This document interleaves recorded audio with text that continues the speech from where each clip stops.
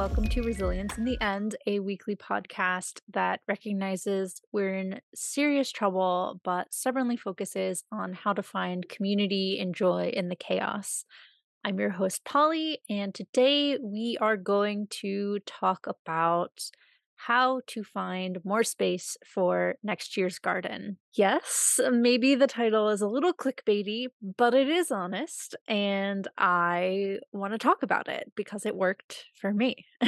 And even though I'm releasing this at the end of October, now is actually the perfect time to start thinking about next year's garden, if you're in the Northern Hemisphere, of course, because there's time to prep it, think about it, plan, and in the case of finding more garden space, have enough time to make the connections to get that party going. I'm sitting here recording. I can look right over my shoulder and look at my mostly dead garden. And I'm pretty thankful that the growing season is over, to be honest. My body is demanding rest, just like I think most gardeners do after a long season. But I'm going to feel better someday after a long winter. I'm going to be so excited to get into the garden again. And that someday I'm going to want to grow a lot more food and flowers. And for that, you need space. So I am a marketer in my real job life. And if I were of the douchey marketing persuasion, I would label this episode something like use this one easy hack to double your gardening space, which I didn't exactly do. Next growing season, I won't have effectively doubled my 700 square feet of garden, but I will have quite a lot of extra room for more potatoes and beans that I just can't fit on my own property. I actually have an acre of land, but it's cut in half by a ravine, and there are so many trees that I don't want to clear. And I have a very actually limited space of where I can garden, about 700 square feet, which is awesome. But if you're really trying to grow a lot of your own food, it's not that much space. So I had to get really creative because we were stretched to buy this house, and with mortgage rates and how competitive the market is right now, there's no way that we're moving to more land. So my one super special hack is literally just asking around to see if anyone has spare space for gardening. It's not that sexy. It's literally just asking around. I feel like most of this podcast can actually come back to just the thing of like, get to know your neighbors and you can share things and then your life will be better. That's it. It's pretty much always that easy. So yeah, the action item for all of you yearning to have space to grow is just ask. You would be shocked to find out how much you can get just by asking and how many great connections you can make with people around you that you might not have met otherwise. And like I said, now in the off season for the Northern Hemisphere is a great time to do this, right? It's a great time to kind of prep your beds for winter, give them some nutrients to break down over the cold weather, and you don't want to wait until it's planting season to let people know you're looking. People with space still want to know what they're doing with that space, and giving them time to think and plan and give you time to think and plan and maybe buy the things you need for that space is it's important. So now is actually a great time. Let's talk actual logistics of you want more space, but you can't afford land, you can't access a community garden, there's just not enough room where you live, or you rent and your landlord won't let you do anything. How do we actually get more land? And I am talking from experience. I have done this morning. I walked about a mile down my country road and I planted about 100 bulbs of garlic on that property.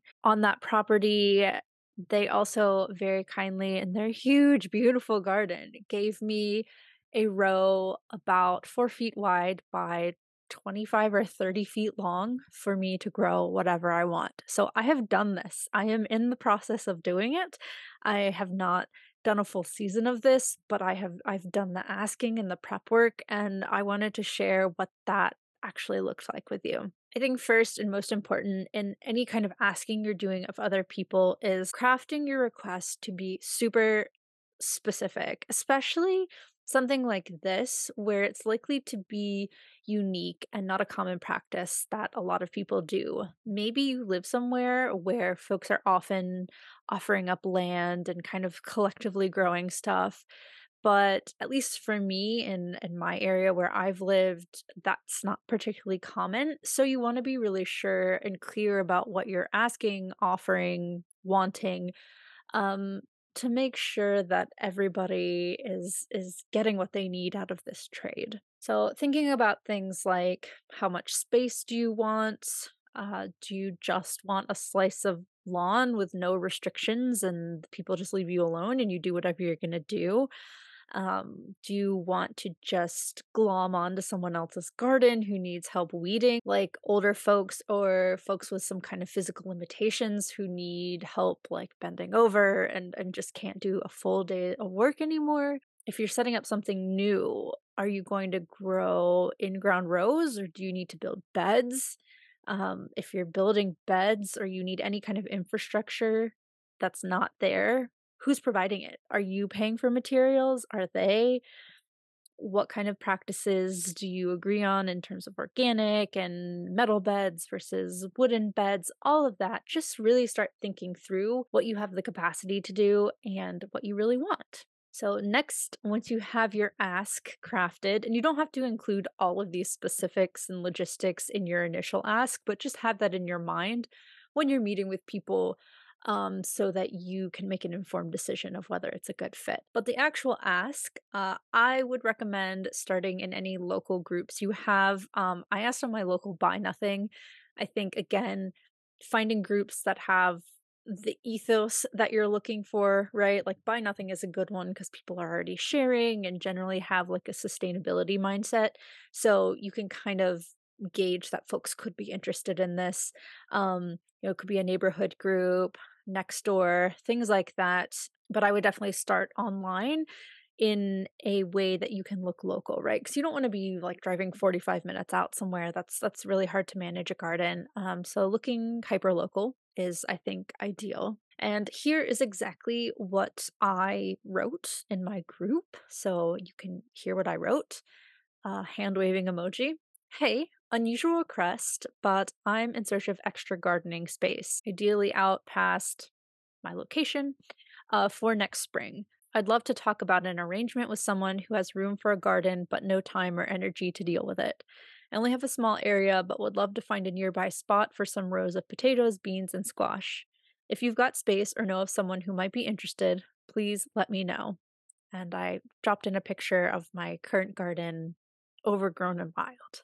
A lot of people responded saying it was a great idea. Three people actually responded with a potential offer of land. Two did not work out for various reasons, but one is literally down the road a mile from me, which living in the country, I never ever anticipated how I could find a space that I could actually walk to, which is incredible, truly a delight.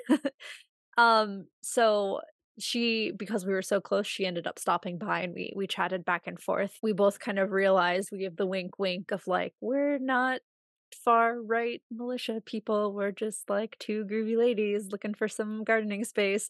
We realized like we kind of vibed with each other. And then I went over to her place and had a look. So, last thing, get together, hammer out the details. She showed me around her garden. She was incredibly kind and like no ask of help or anything. She was like, you can have this space.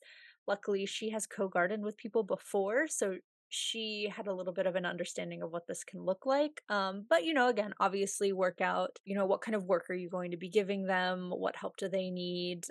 What space is available? And just kind of work that out. For us, it was like, she was like, yep, here's some space. Go wild. Maybe don't grow squash because I'm having problems with bugs. Great. And we just kind of got rolling from there. So, like I said, I just went down to plant my garlic for fall in a pre existing bed. We've also cardboarded a 4 by 25 row, which is incredible, way longer space than I have available in my own garden. So, really good for those kind of big staple crops. And I'm just really excited because, I have a lot more space to grow stuff, both in my home garden and down there. I'm also getting to know a really cool person that does a ton of preserving and growing and has chickens and just a very cool person to connect with and get to know. Yeah. So I don't really have a conclusion to this because it's all new to me too, but I wanted to kind of just show you a little model of what is possible if you just throw yourself out there sometimes and see what happens.